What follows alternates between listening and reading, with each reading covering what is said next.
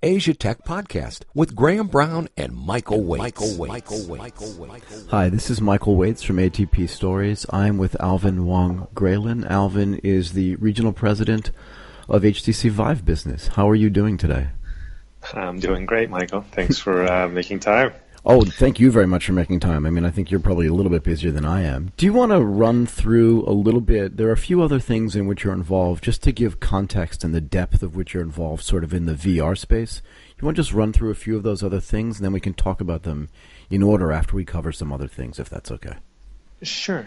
So in addition to my role with HTC and Vive, I am also the vice chair for the IVRA. It's the Industry of Virtual Reality Alliance that's co-founded by us and also the Ministry of Information Industry, which is the government entity in charge of managing all electronics and information industries. It's the only government-recognized VR association alliance in the country and has 300-plus members from around the world, including essentially every HMD vendor in the world almost. Right, I saw that. 300 is a lot of people to be involved in that entity, right? Yeah. 300 companies, not people. Sorry, 300 entities, excuse me. Yes, but including Oculus and Sony and Samsung and whoever. So as well as Nvidia and AMD and Intel and Unity and Unreal and so forth. So it's essentially all the biggest players and also a lot of the smaller players. So we're really excited that the entire industry kind of got behind us in terms of having a body that can help create standards for the industry. Right. And we've already released the first HMD standard for China. We're working on the first content and software standard as well. So this will help create more consistency between user experiences in terms of better and faster development, more compatibility between devices and so forth, as well as ensuring higher quality for user experiences for the customers themselves. Yeah, that's important, very important, right? Can I ask you a question just before you move on from there? Sure. So one of the things that I was going to ask you about was sort of industry fragmentation, but you've addressed that sort of immediately with this concept of the standardization of both on the hardware side and on the software and content side. Yes. With that as a theme, do you think going forward you'll see the same type of consolidation over time that maybe you saw in the PC industry itself as people consolidated around sort of software and hardware standards there as well?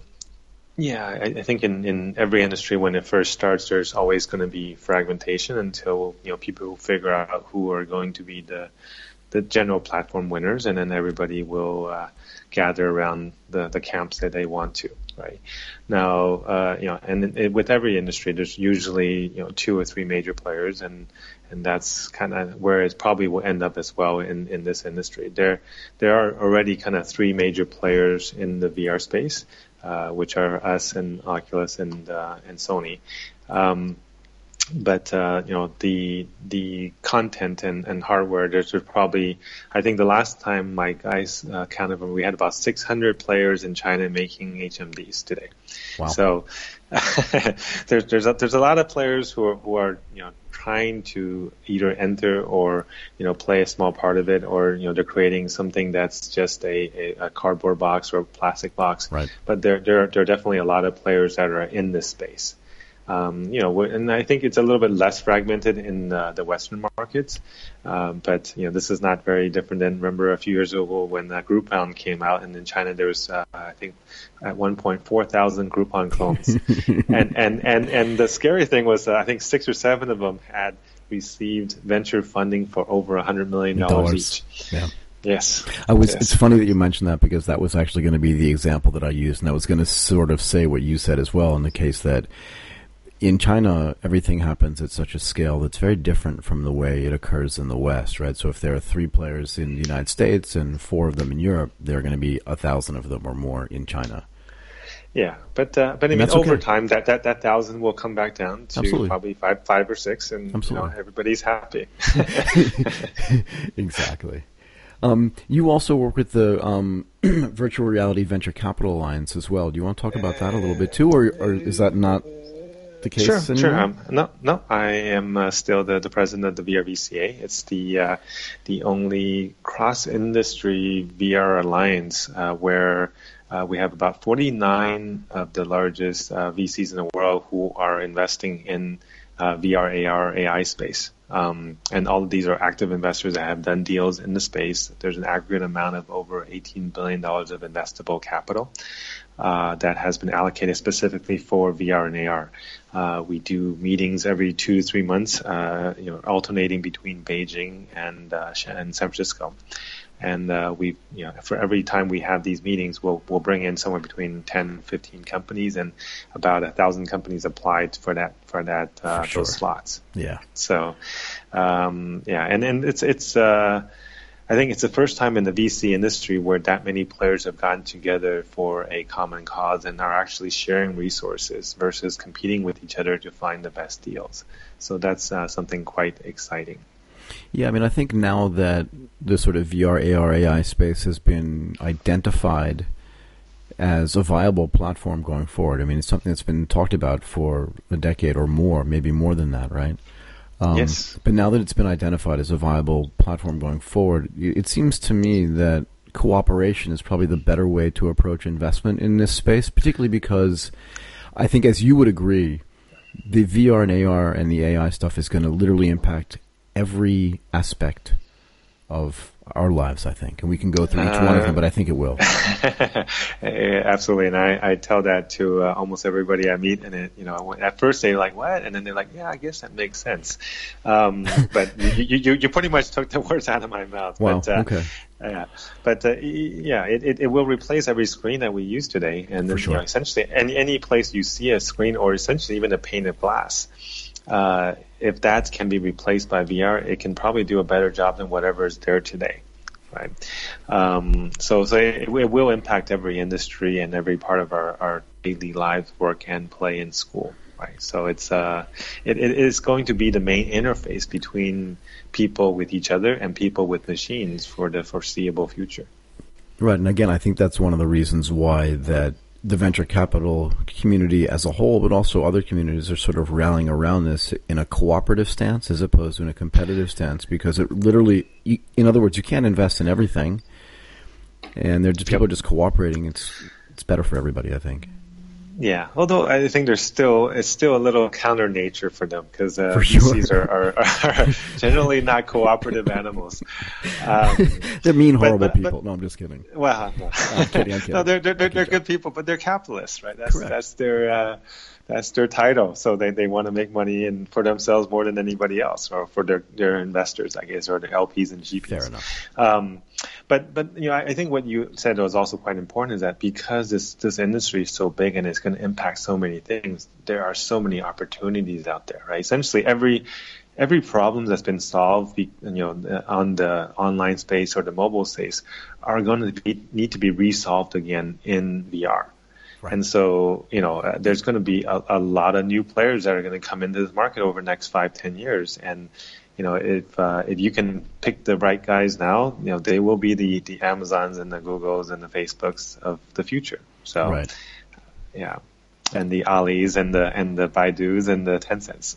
So I want to exactly, and again, we've seen over time, right, that platform companies iterate over time, but they also get eliminated over time. I was looking at a statistic recently that if you look at the Fortune 500, a lot of those companies in the past 15 years have actually, or last 18 years, I can't remember exactly, but have been eliminated over time and have been replaced with some of the newer companies, Google being one of them.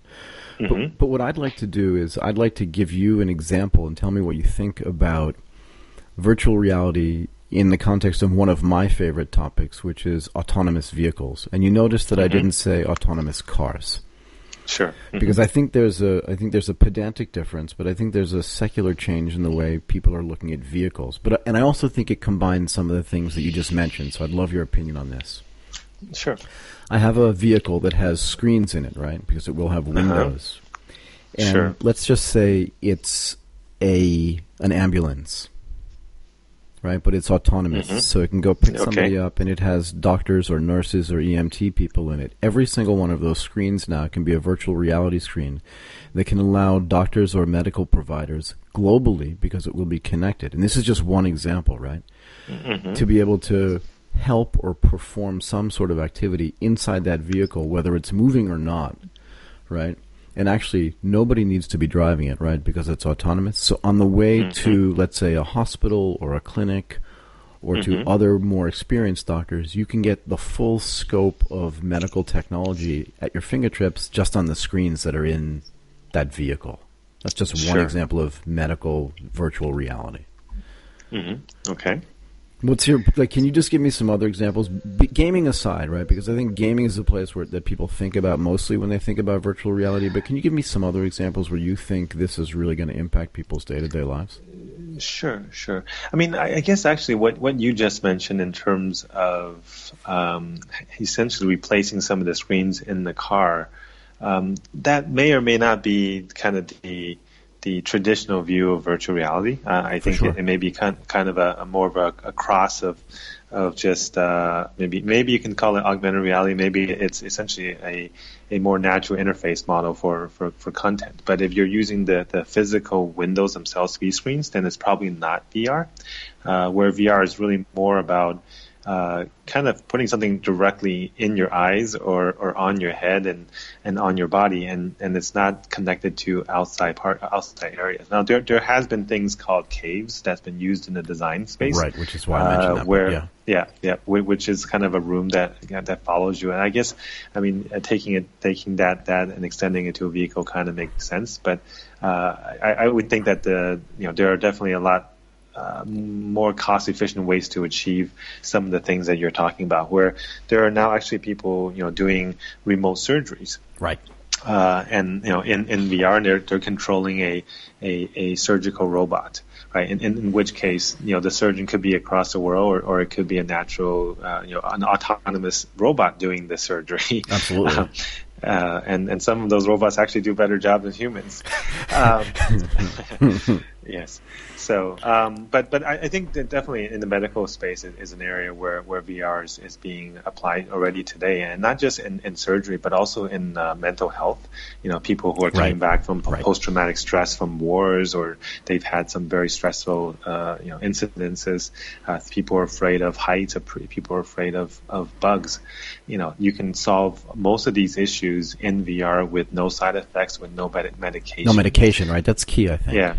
Yeah, and that's the same for killing pain, right? And painkillers is one of the most addictive things out there, and it's I think it's like more than a $10 or $20 billion business a year in the U.S. alone. Easily. So, yeah, if people can relieve pain using VR without addictive drugs, that's probably a good thing. And it's already been dozens of years actually of research showing that that's very viable. And just recently there was actually a study at Stanford University where they showed people with chronic pain can be cured, not just through distraction therapy, but actually be cured on a long-term basis by rewiring your nerves and allowing the plasticity of your own brains to do a lot of the work. So what they did was they allow people with, let's say, pain in their left arm where they can't raise it, but their right arm is normal. Then you use both your arms to play a game or to make an art piece, and you see in your eyes the left arm moving, although it may or may not actually be moving. But your brain, by seeing that, says, hey, something's wrong. I see my arm moving, but I don't feel any pain. I guess maybe the pains that I've been feeling have been wrong. So let me find a better nerve.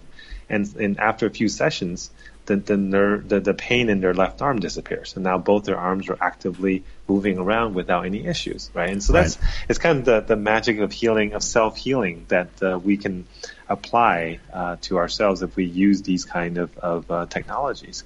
And we talked about earlier design. I mean, there are the biggest car companies and airplane companies and construction and design companies in the world are using VR today to design their future vehicles, the future rockets, and the future buildings. And they are doing it much more efficiently. They can complete projects in half the time or less. So Well, that's actually exciting. Yeah, I mean, the idea that engineers from General Electric can redesign engine systems, but also be sitting inside the engine systems themselves while they're designing and redesigning them is really powerful, right? And the virtual reality actually allows that to happen across multiple sectors. You can see applications for it, like you said, in building design, in air conditioning ducts. I mean, in so many different ways you can see this is useful. Yeah, and one is in terms of being able to to see it from inside or from different perspectives. The other thing is to be able to have multiple people share their opinions on things. In the past, you had at the same time, and you can do real time changes. And because design reviews is actually one of the most time consuming parts of any of these physical product designs, and you have to make different prototypes and different materials and then have people look at it after it comes back and then make a change in color. They send it out for another few weeks, and it's just those kind of things can completely be removed, and you don't have to get people to travel to do any of these things, right? So overall, it just immense savings in time and effort and cost, right? We can talk about education. Please. Just 2 weeks ago, I was in Ningxia, and it's a northwestern section of China where most people have never gone to. But I've been there. You have? Okay. Well, in 1991, I was in the northwestern China for about a week. So yeah. Well, see, you're a real a China. Kind of old hand. OG. Exactly. There aren't very many of you. There aren't very many of me left in any place for sure, but yeah.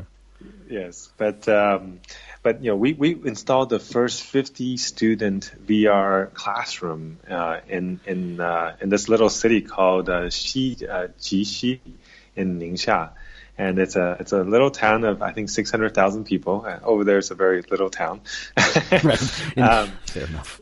Yeah, but the fact that they have essentially the world's first large-scale VR classroom where the teacher in the front can interact with all 50 students in real time in VR. The students can see each other.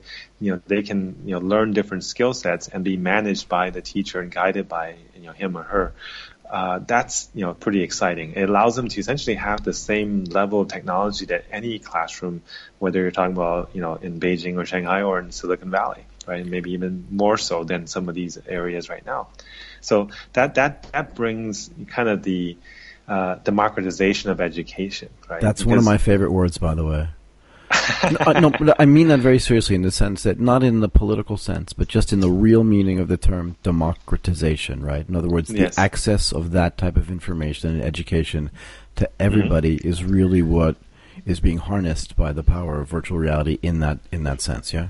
Yes, absolutely. And in that sense, it's more about the democratization of technology. But I think what's more important is actually the democratization of access to really good teachers and really good content. Absolutely. Right? Well, because you lose the problem of proximity.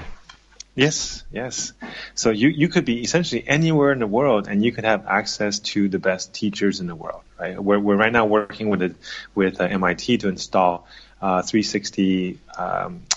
Cameras into some of their classrooms so that the best teachers in the world, these Nobel Prize winning professors, anybody with a headset, put it on and you're in the front seat, front row, listening to a lecture from a Nobel Prize winner, right? I mean, not many people get access to that.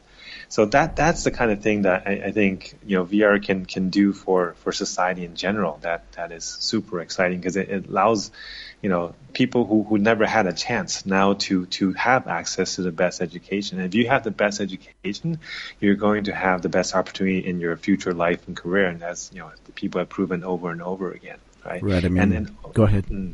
Yeah, and what's even more exciting is that it allows people to learn with their full brain, with their full body.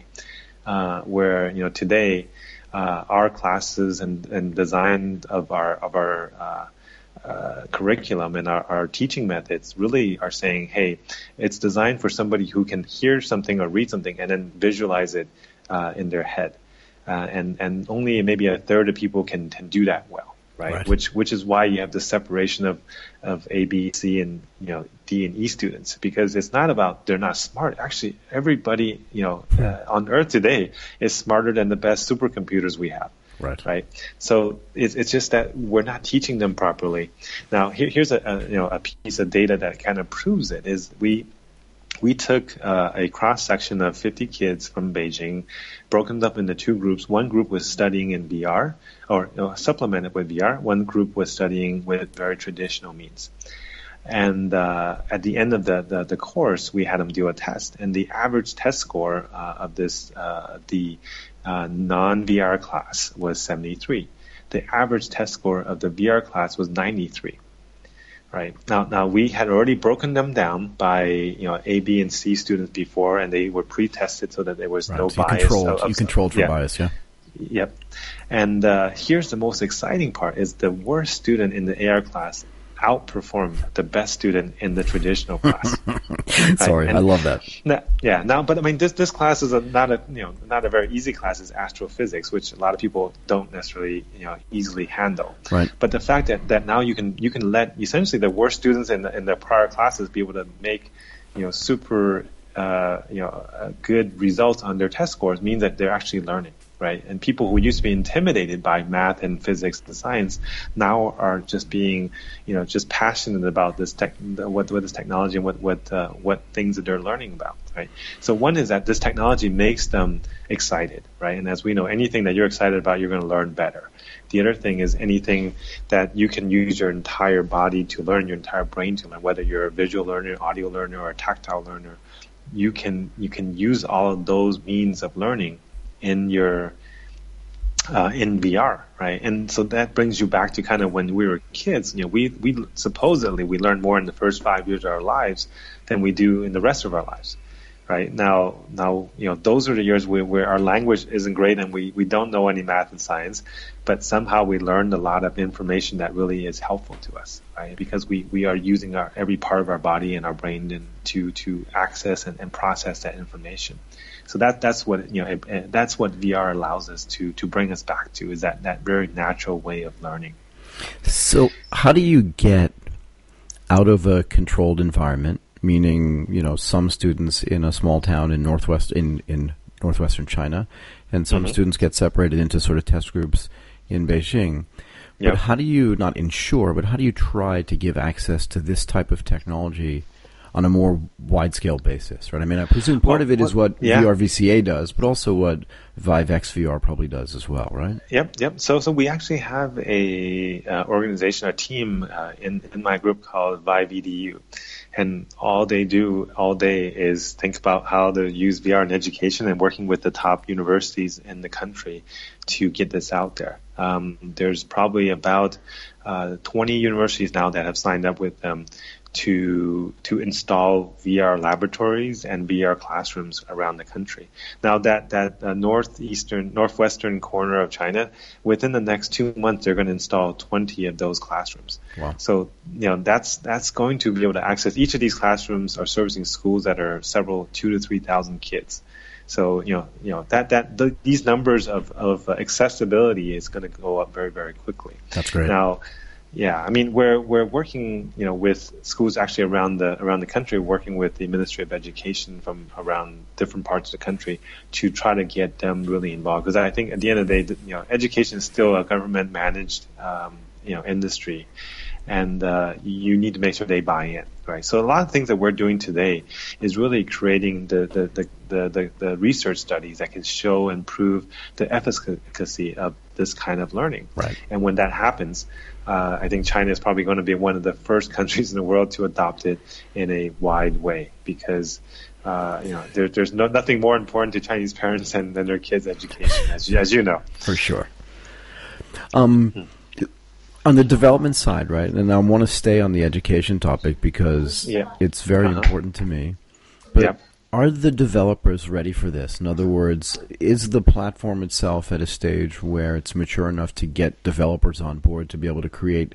Because education at its core is going to be content as well. It's going to be content specific too, right? In other words, you need people out there to program so that people can literally sit inside of, some sort of chemical molecules, right? Sure. Because that's interesting from an educational standpoint as well. Yeah, the other exciting thing is actually that the content industry, the developers in the world have actually really kind of lined up behind education. What we found is that about 40% of developers in our current database of developers, and we have about 30,000 of them that are registered development firms with us, and about 40% of them are doing non-gaming development. And then of that, about 40 to 50% are working on education. So about 20% in total, yeah. Yeah. So that's actually a very sizable number if you look at the total population of people who are working on this.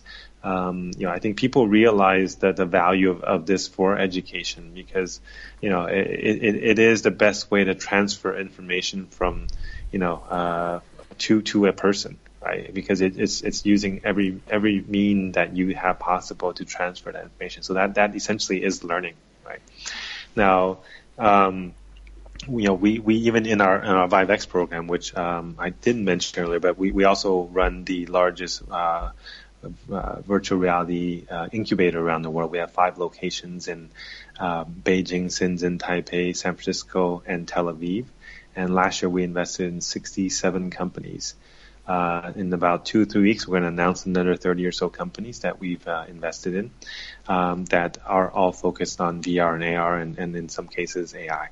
Right. Yep. So about probably 20% to 25% of those companies we invested in are also education focused. Awesome. So yeah, so we're putting our money where our mouth is, and we're actually quite excited in terms of what content is coming out, and now it's also with AR coming out recently with some of the AR Kit and AR Core products, we're also finding ways to make AR and VR work together, so that it allows people to get kind of that little taste of immersive learning or immersive experiences, and then move on to a more immersive VR experience, using the same types of tools and interfaces. So that's also something that's quite exciting that's happened over the last couple months. Right, and how do you see, this is something we talked about a little bit before, right? So I alluded to the screens in an automobile, and you said that you didn't think that was the right sort of user interface or metaphor for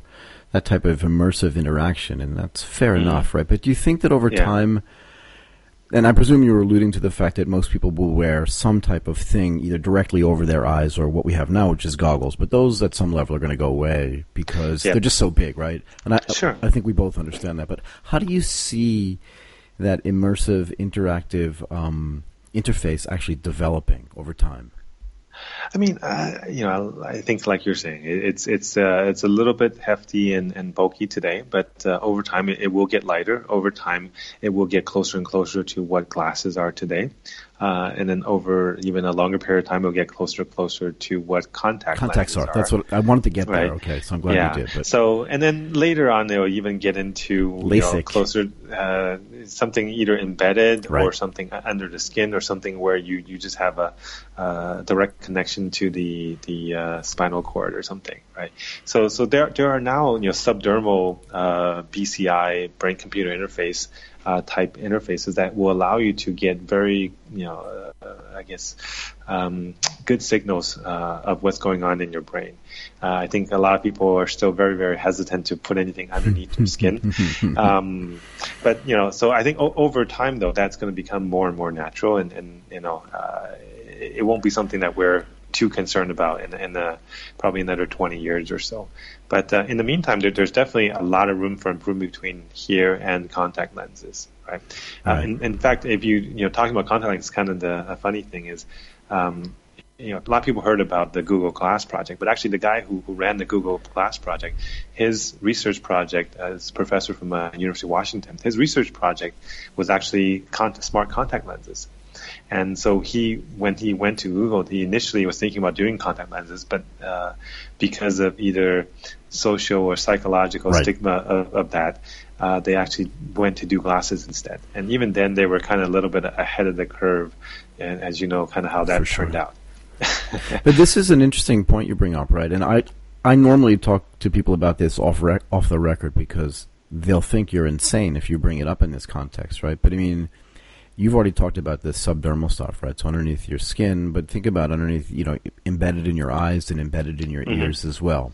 So you wouldn't know, right, if you met me, whether I had something embedded in my eye, which itself is obviously a sight-giving mechanism, but it's not a recording mechanism, right? But if that mechanism itself, attached to both of my eyes, creates a virtual reality around me, and then I can record that when I see you, you're talking about a massive societal change. Right? It's both implicit and explicit as well. I'm just curious what your view on that is, because that's, and again, in the context of what happened with Google Glass, which in and of itself was a very difficult transition for people just thinking, am I always being recorded, and what type of information does the person wearing the glasses have about me? You're talking about that writ large if you have embedded devices in your eyes that are so miniaturized that they can create virtual reality as well. Yeah. So, I think these kind of problems or questions can get very complicated and very hairy, and I don't know there isn't a solution. I'm just curious because that there is a solution, but I think what will happen is that because we expect that these kind of things are going to happen, whether it's glasses or contact lenses or something else.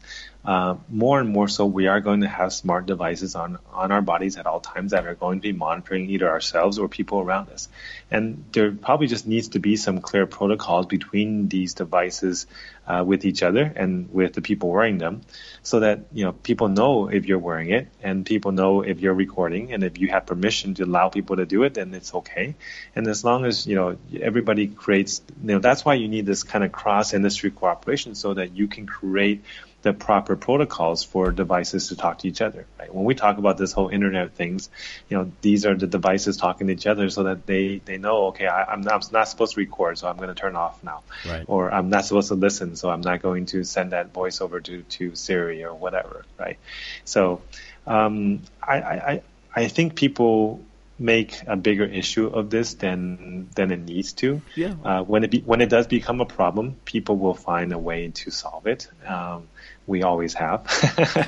I think, and then also technology that aren't understood are always a little bit scary in the beginning. But at the end of the day, if the value that it brings you is more than the value it takes away, then over time it will get accepted. Yeah, and to be fair, I want to be clear about this. I wasn't making the case that these are problems. Just that, humans always find a way to adjust to changes, and sometimes those changes take place over time, so they're glacial, and sometimes they take place immediately.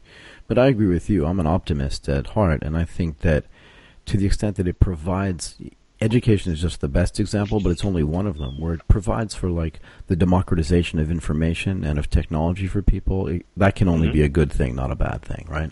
Yeah, and in fact, it can even help make us better communicators with each other, right? I'll give you an example. If I was a teacher and I was talking to these kids and I can get a little signal on top of them that's augmented on top of their heads that say, hey, this person is confused, right, or this person understands this lesson, I know how much time I should spend with this child to make sure that they understand it and are getting the content that I'm trying to teach them, right?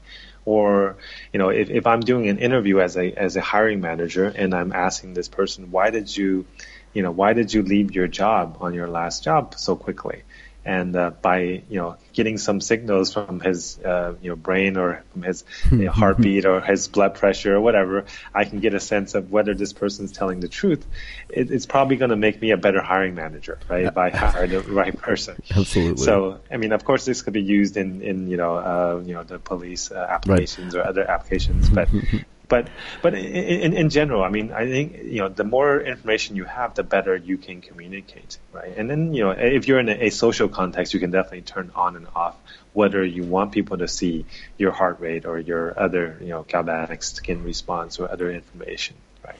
Right. So what we can get to is actually to get to a hyper personal communication, even on a remote basis. Exactly. So that hyper personal is something that I really want to bring up as well, right? So let's say your grandmother is in a small town in Nebraska, and without visitors, she gets depressed.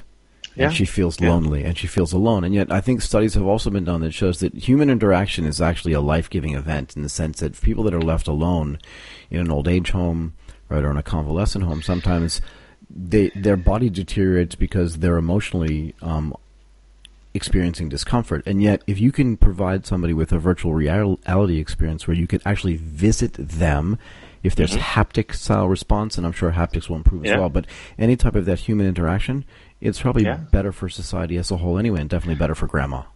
Oh, absolutely. And there's going to be a lot of grandmas and great-grandmas and great-great-grandmas alive in the near future. For sure. I'm kind of serious. No, I agree completely. Yeah. Populations globally are aging, right? And they're staying alive longer, so... Longer and longer, and with better healthcare and genetic medicine that's coming out, people are going to live to 150, right? That's what a lot of I guess futurists or experts in the industry are saying, that within the next 30, 40 years, our average age is going to increase by another 50 years, and so. That's going to mean a lot more people around and a lot more elderly people. And, a lot of these people aren't going to be able to go out and, travel with their kids or their great-great-great-grandkids, right? So if you can, use VR to bring them with you on a holiday or on a trip or on a bike ride, or to have that visit where you're just having a face-to-face conversation and you can see and feel and hear each other, that kind of thing will definitely make people happier and more fulfilled, right? I mean, there's been tons of study that shows any kind of contact, whether it's with a dog or a cat or a child, will make elderly people happier and live longer. So this is all good. Right. I mean, we talked at the beginning about how it's going to impact every aspect of our lives, and I think about travel as well and tourism. Right. So if you've never, let's say you either don't have the resources or you don't have the time to just go see the Colosseum in Rome. Yes. But you'd really like to be able to do that. Even today, you could probably do it. But with the advent of sort of better technology, higher resolution, better sort of surrounding feelings, you'll be able to experience that as if you're really there. Yep. Right, and that type of sort of travel disintermediation, I think, is going to be really interesting as well.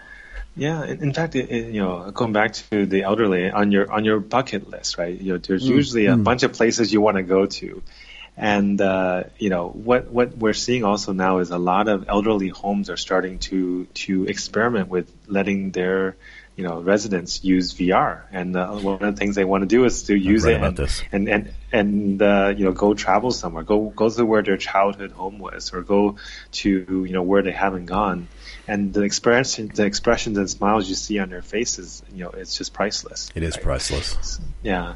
So and you mentioned earlier about kind of democratization of experiences. I think that's also something that this technology enables. Yes. That not only creates equality between kind of the elderly and the young, but also between the rich and the poor. Correct. So there's a lot of people that want to go to the Maldives, but not many people can afford it. But now you can put on a headset and you can have that half-hour or 2-hour virtual Maldives vacation, and feel pretty good about it. At least you'll get a sense of what it feels like to be there. You may not be able to taste the cocktail on the beach, but you're close, and what we also found is that even for the average person just to spend 10 or 15 minutes in a scenic environment in VR, it brings down their pulse rate, it brings down their heart pressure, it makes them more relaxed, and it takes that stress level down a big notch, right? And for a lot of white-collar workers who spend a lot of time underneath these fluorescent lights, that's real value to them, right? So I can definitely foresee a lot of companies spending some money, having a little VR room for kind of a break room for their staff, so that they can de-stress a little bit. Yeah, I mean, I think it does a great deal. Also, we talked about it a little bit with grandma as an example, but just bringing families together, but also bringing cultures together as well. I'm a big believer that humans have this thing that I like to call the other side of the mountain mentality, and that means that if people live on the other side of the mountain, by definition, they're an enemy, which is bad. And yet, if you can go to the other side of the mountain physically, you can understand that they really just want to have food, education, and shelter. And VR can disintermediate some of that as well by exposing people to things, not just tourism like going to the Eiffel Tower or going to the Colosseum or going to the Maldives, but also exposing them to variant cultures as well, and they can understand, the origins of them, but also the development of them, and see, like, it's not so scary anymore. The same thing you said before, right? New technology is scary, but new people can be scary as well because you just don't understand them. Yeah, exactly. And I mean, I think many times VR has been called the ultimate empathy engine, right? Fair enough. It allows you to take the perspective of somebody else and to transport yourself amongst other people.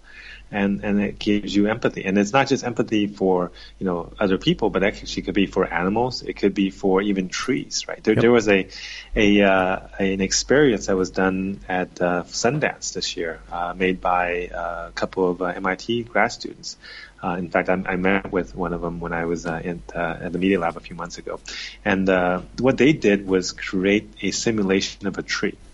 And you essentially go from the whole life cycle of a tree, of seed being planted in the ground and you growing, right, until the day you get your arms cut off by the lumber guy, And what you'll find is that as people start to go through this growth pattern with this tree and seeing the forest grow up around them, they start feeling like the tree and they start empathizing with the tree. And when their arms get cut off from these lumberjacks, they actually start to cry. Yeah, right? They feel the pain, right? Yeah, and this experience actually adds in haptics so that you feel kind of rumbling on your arm as it's being cut off. Right. And that's scary. And you feel like sprinkles of water as the rain comes and other things. So it takes a lot of this other elements that really brings the immersion to a different level. But when that happens, I mean, it makes everybody care about saving the trees and the forests, right? So that's the kind of empathy when you can start making people empathize with plants. That thing is powerful. Yeah, and I honestly don't think that that's a stretch. It's not a sort of psychological stretch for me to consider that. If you think about other sort of virtual reality experiences that people have, and the ways that sometimes people play with their brains, they sit in the middle of the forest and they do say that they can feel like the roots growing and the water going through the the veins of the trees and the plants, and simulating that through VR, I think, is really interesting as well. Yeah, you're sounding like the Avatar, the movie.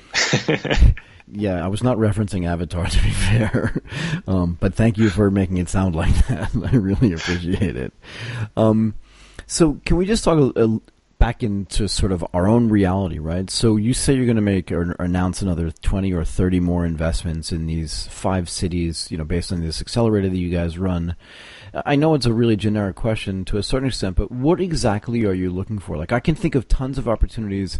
I live in Bangkok, right? And I can think of a lot of opportunities in Southeast Asia to use virtual reality for education. There are a lot of startups here that are very focused on education for children, obviously, starting early and moving up into adulthood. But what are you looking for when you're thinking about investing out of the accelerator into companies, if you can be slightly specific? Sure. I mean, essentially what we do is we have a list of target problems that we're trying to solve, right? And whether it's helping make the devices easier to use, helping it, creating content that we think is missing, whether it's multiplayer, whether it's mobile VR, or whether it's AR, or whether it's AI to create content. Right.